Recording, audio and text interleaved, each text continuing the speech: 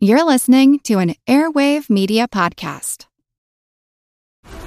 This episode is brought to you by FX's The Veil, starring Elizabeth Moss. FX's The Veil is an international spy thriller that follows two women as they play a deadly game of truth and lies on the road from Istanbul to Paris and London. One woman has a secret, and the other has a mission to reveal it before thousands of lives are lost.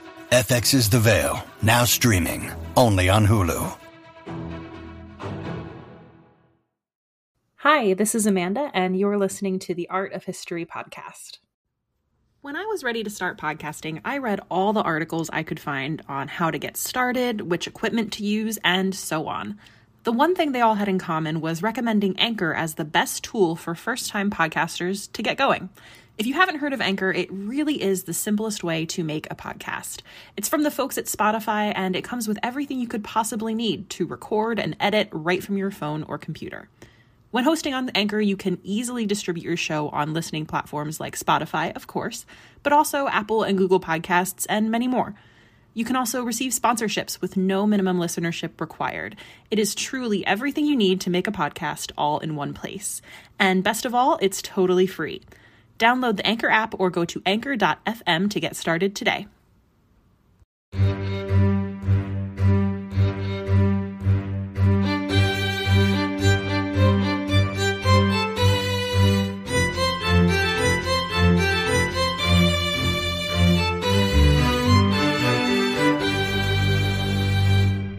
Okay, welcome to the show. This is my very first episode, and I'm sure you'll be able to tell as we go along that I am very excited to be sitting down to record this. So far, personally, I've only ever done short-form content on TikTok, making videos that are pretty well split between serious takes on royal history and some insanely stupid jokes, also about royal history. Short-form content is kind of what made me want to delve into podcasting, as I'm getting to the point where there is always 10 times more information that I feel like I should be packing into videos. And that's hard when you only have a minute or 3 minutes to get your point across. That being said, I've been very lucky in the way my audience has grown over there, and I've also gotten a lot of questions, which I don't always have the time to dedicate a whole video to, as much as I would really, really love to. I'm hoping that being able to sit down and record longer episodes on a single topic will help me feel that I'm doing justice to everything that I cover. That being said, the premise of this show is pretty simple. Each episode, I will select a work of art that can tell us some kind of story from the past. I'll let you know what this week's piece is going to be in just a few minutes, and I will be posting it over on Instagram as well at Art of History Podcast. While you're there, go ahead and give that account a follow. It'll just save you time in the future. This week, we're diving into the private life of Queen Victoria, specifically her relationship with her husband and, to an extent, with herself. If you're thinking, that's not quite my jam, I would encourage you to keep listening anyway. I'm of the opinion that learning about royalty as people instead of as their official role gives us incredible insight into their actions and their policies. And if royal history really isn't your thing, please don't worry, there will be plenty of non-royal episodes to come in the future. This is just a comfortable place for me to start things out for our very first episode. So, let's get into it. If I asked you to picture Queen Victoria, what comes to mind? Perhaps you conjure up an image of her late in life, wearing all black except for her white widow's veil. There's probably an absurdly tiny little crown perched on top of her decidedly round head. She's definitely not smiling, and you can almost feel the disapproval radiating from her. Okay, what if I asked you to picture the young Queen Victoria? Not Emily Blunt from the movie, but the real Victoria. After all, she became queen when she was just 18 years old. She had a childhood. She had a young adulthood. That stern expression on her face is probably still there, but now you might picture her in the full color of a royal portrait rather than the black and white of an early photograph. Maybe she's surrounded by her kids, or she's holding the royal regalia. Still, in these images of the young Victoria, that imposing presence is probably still there. And this fits with what we know about Victoria's reign. When we think of the Victorian era, we often bring up ideas of strict social conventions and conservative family values. She reigned for an impressive 63 years and 7 months, longer than any previous British monarch. Many biographers agree that her outwardly stony appearance was a way of earning respect and showing authority in an age when many people were still doubtful about having a woman on the throne. We can talk about the many landmarks of her reign and what some would call her achievements in a future episode, but today we're going to talk about the other thing that people remember about Victoria, that she was passionately in love with her husband, Prince Albert, from their marriage in 1839 to his death in 1861. Entire institutions like the Victoria and Albert Museum are named after them as a pair, even though he was never crowned king.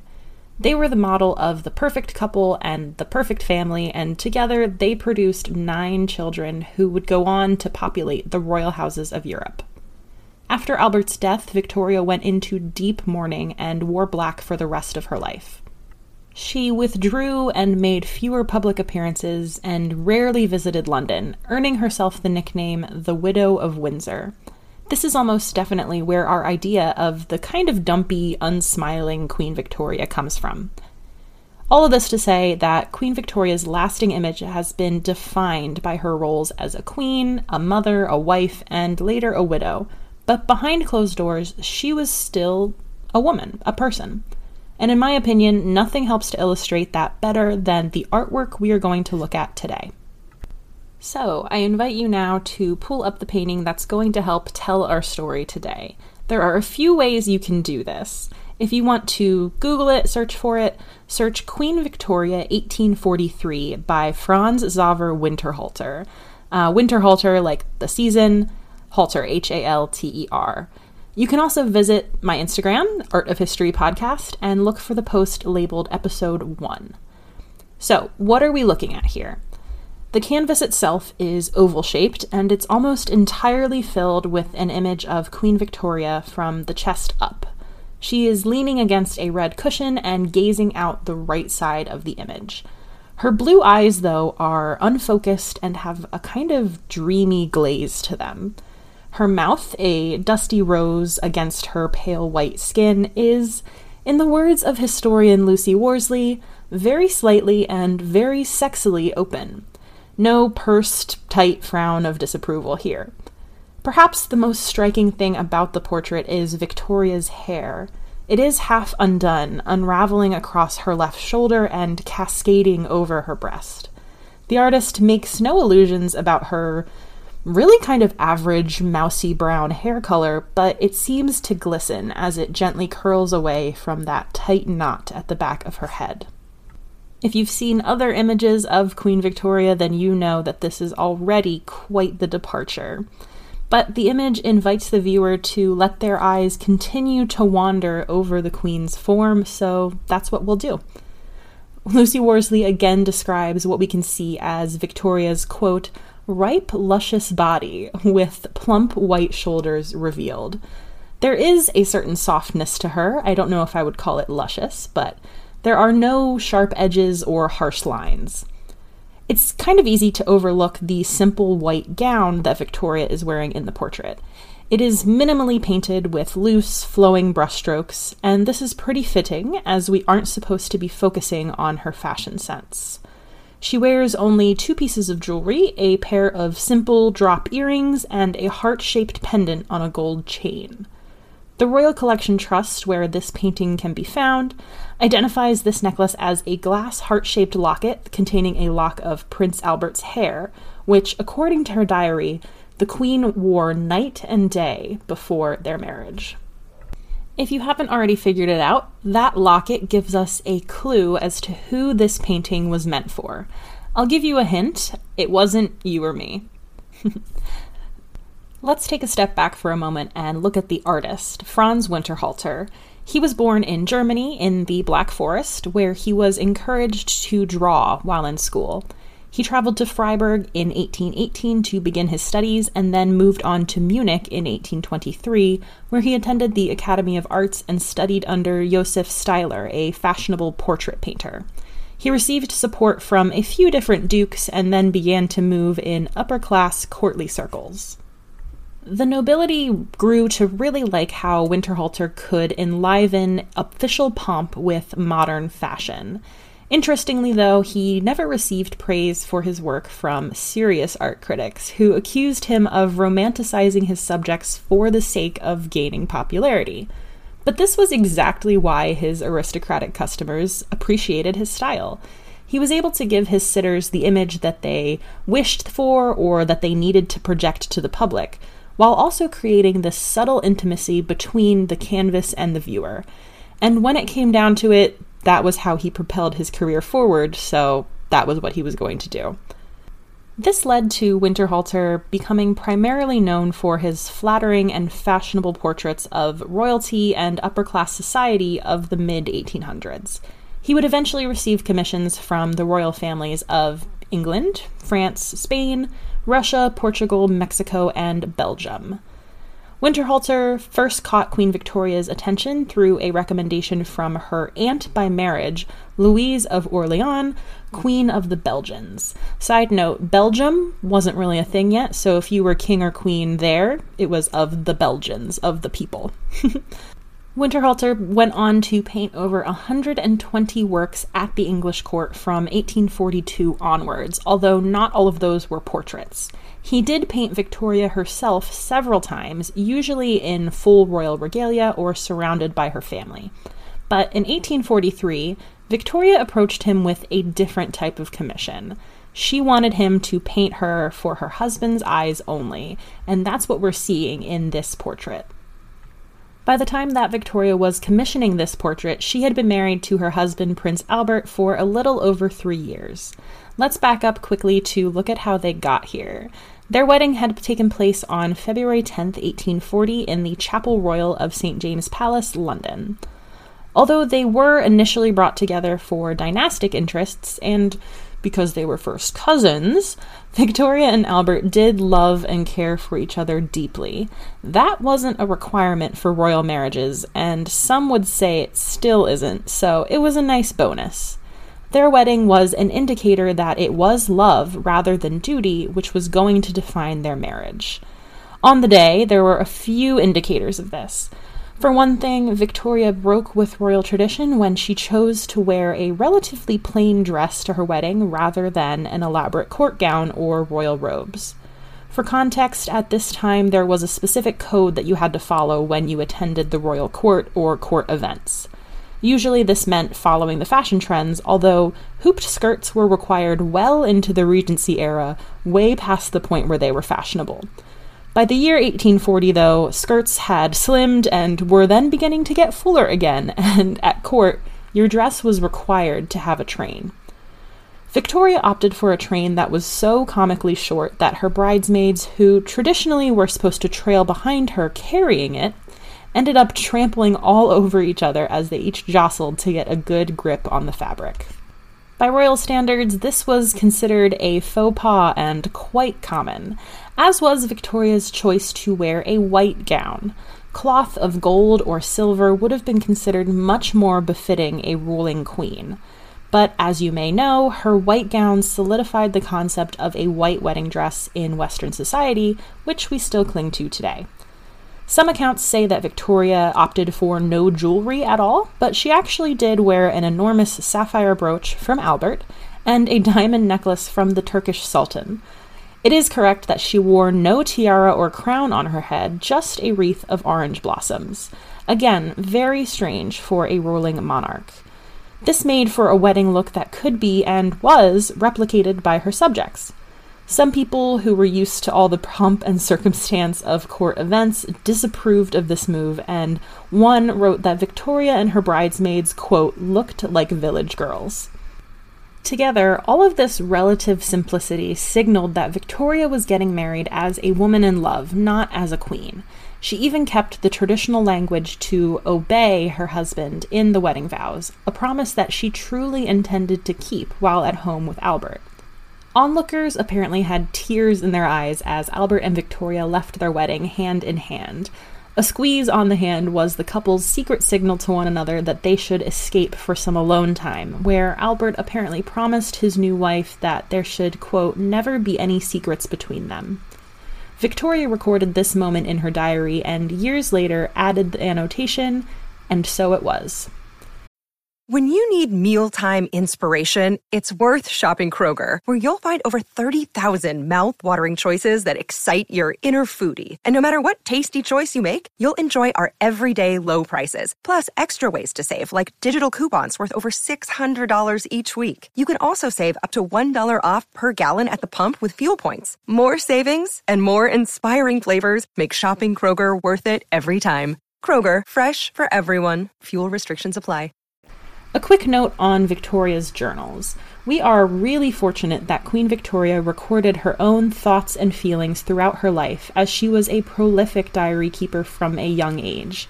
However, many of those diaries were either edited or destroyed by her youngest daughter, Princess Beatrice, after her death.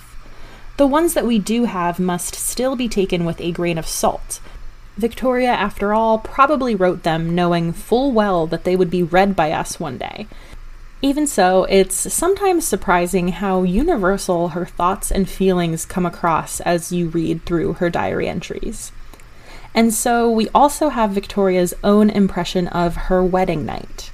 She did get sick during the wedding banquet and had to go lie down in her room, but she still wrote, starting in all caps, I will add, "I never spent such an evening." 3 exclamation points.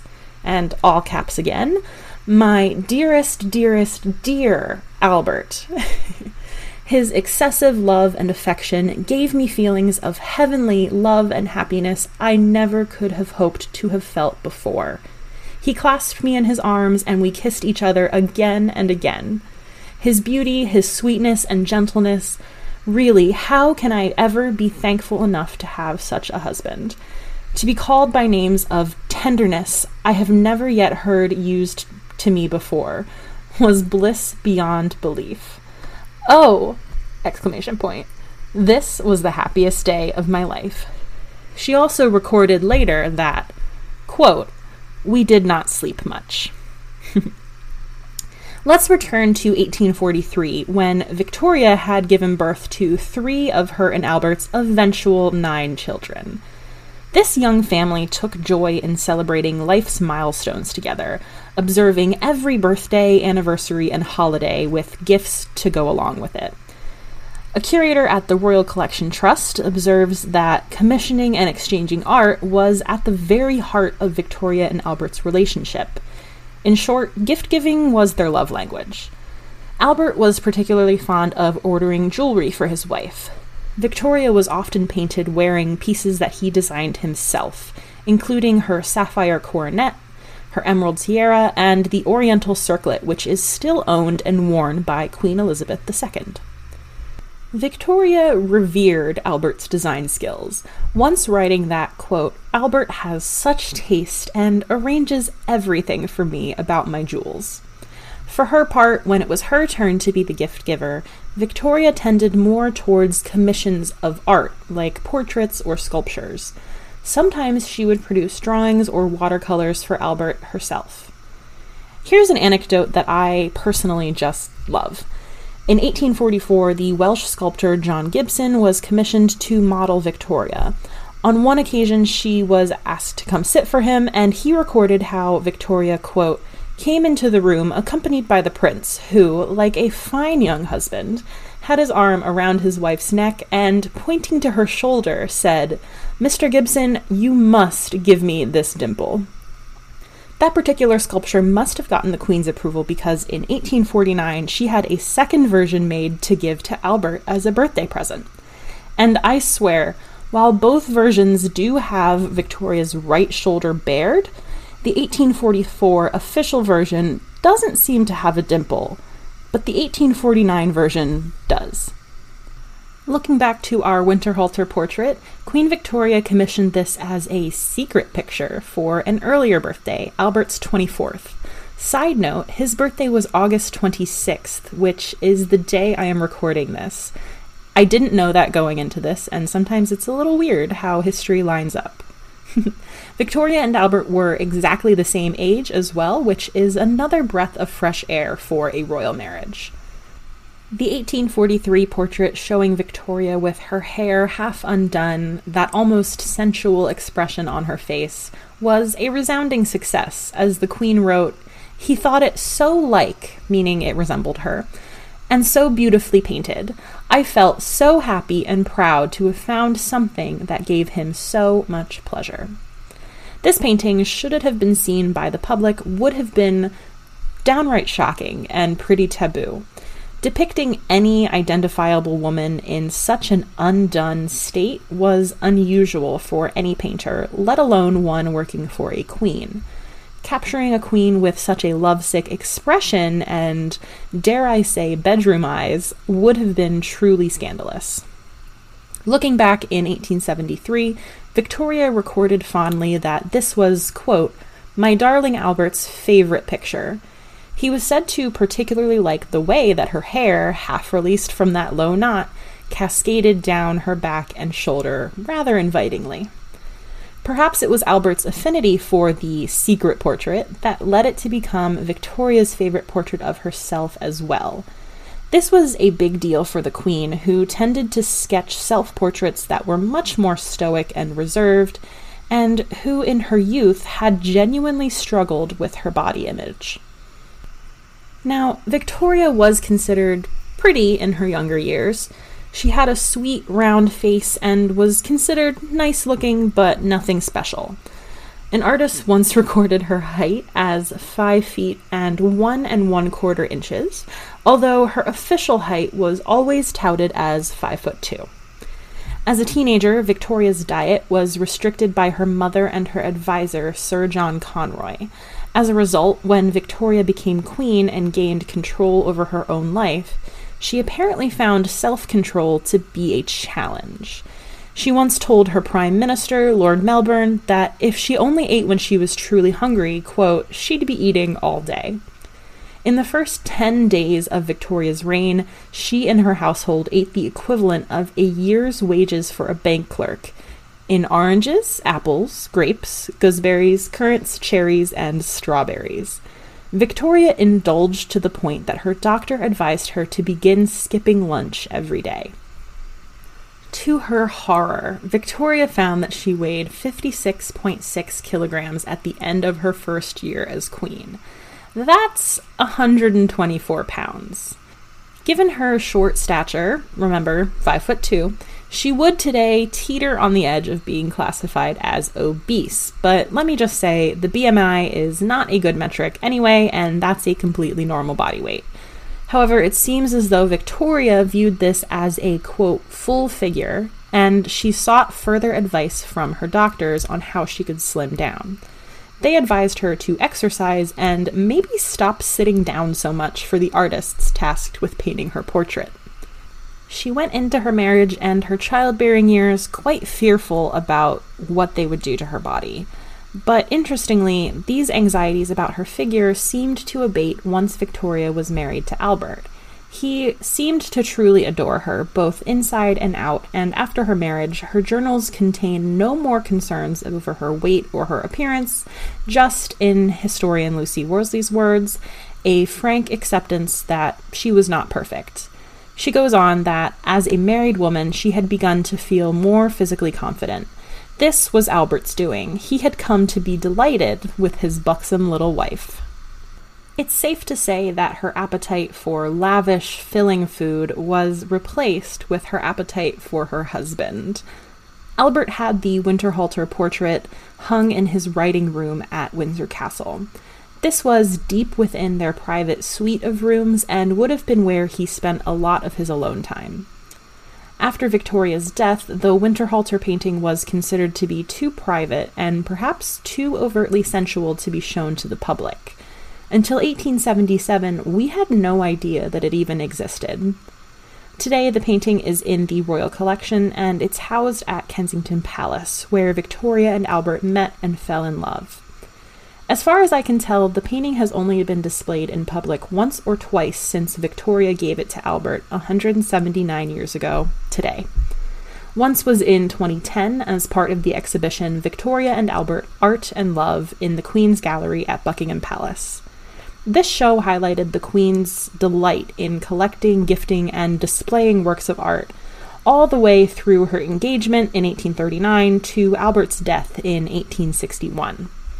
This show was also one of the first times that the popular image of Victoria as a melancholy, perpetual widow was challenged. Instead, the objects that were chosen, including our Winterhalter portrait, highlighted her as a passionate and open-minded young woman. It's true that after Albert's death, from what we think was typhoid fever, Victoria hardened into a widow who wore black for the rest of her life. She had Prince Albert's rooms in all of their houses preserved exactly as he had left them, and had hot water, fresh clothes, and fresh linens brought into them every day. She slept beneath a photograph hung on her wall, showing a deceased Albert's head and shoulders. Victoria described her feelings of what we now would call major depression by saying, quote, "Those paroxysms of despair and yearning and longing and of daily, nightly longing to die, for the first 3 years never left me." After Albert's death, Victoria lost a lot of her interest in intellectual and artistic pursuits. In my opinion, this is also where our idea of her as stuffy and set in her ways comes from. Had Albert lived into old age alongside his wife, there's no telling how these areas may have progressed differently under their joint influence.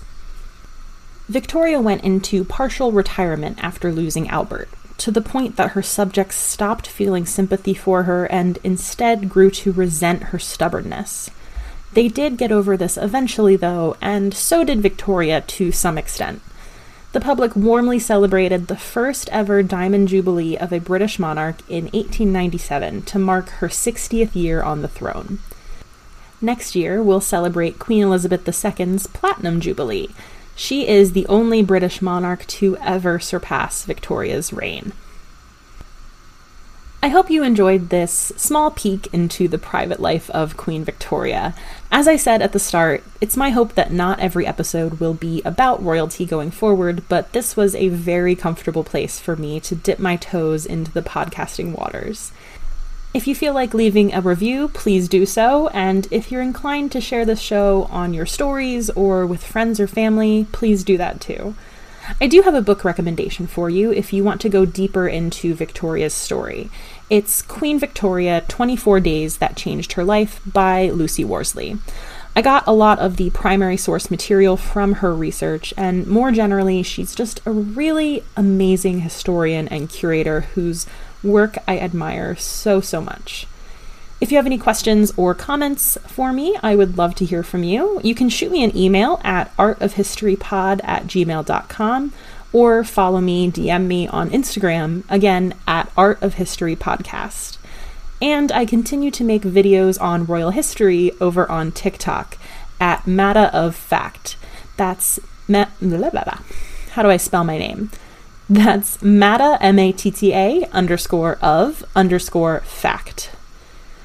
Right now, we're on a bit of a Princess Diana and royal fashion kick on TikTok, if that's interesting to you. Until next time, do me a favor and be excellent to each other. Bye, everyone.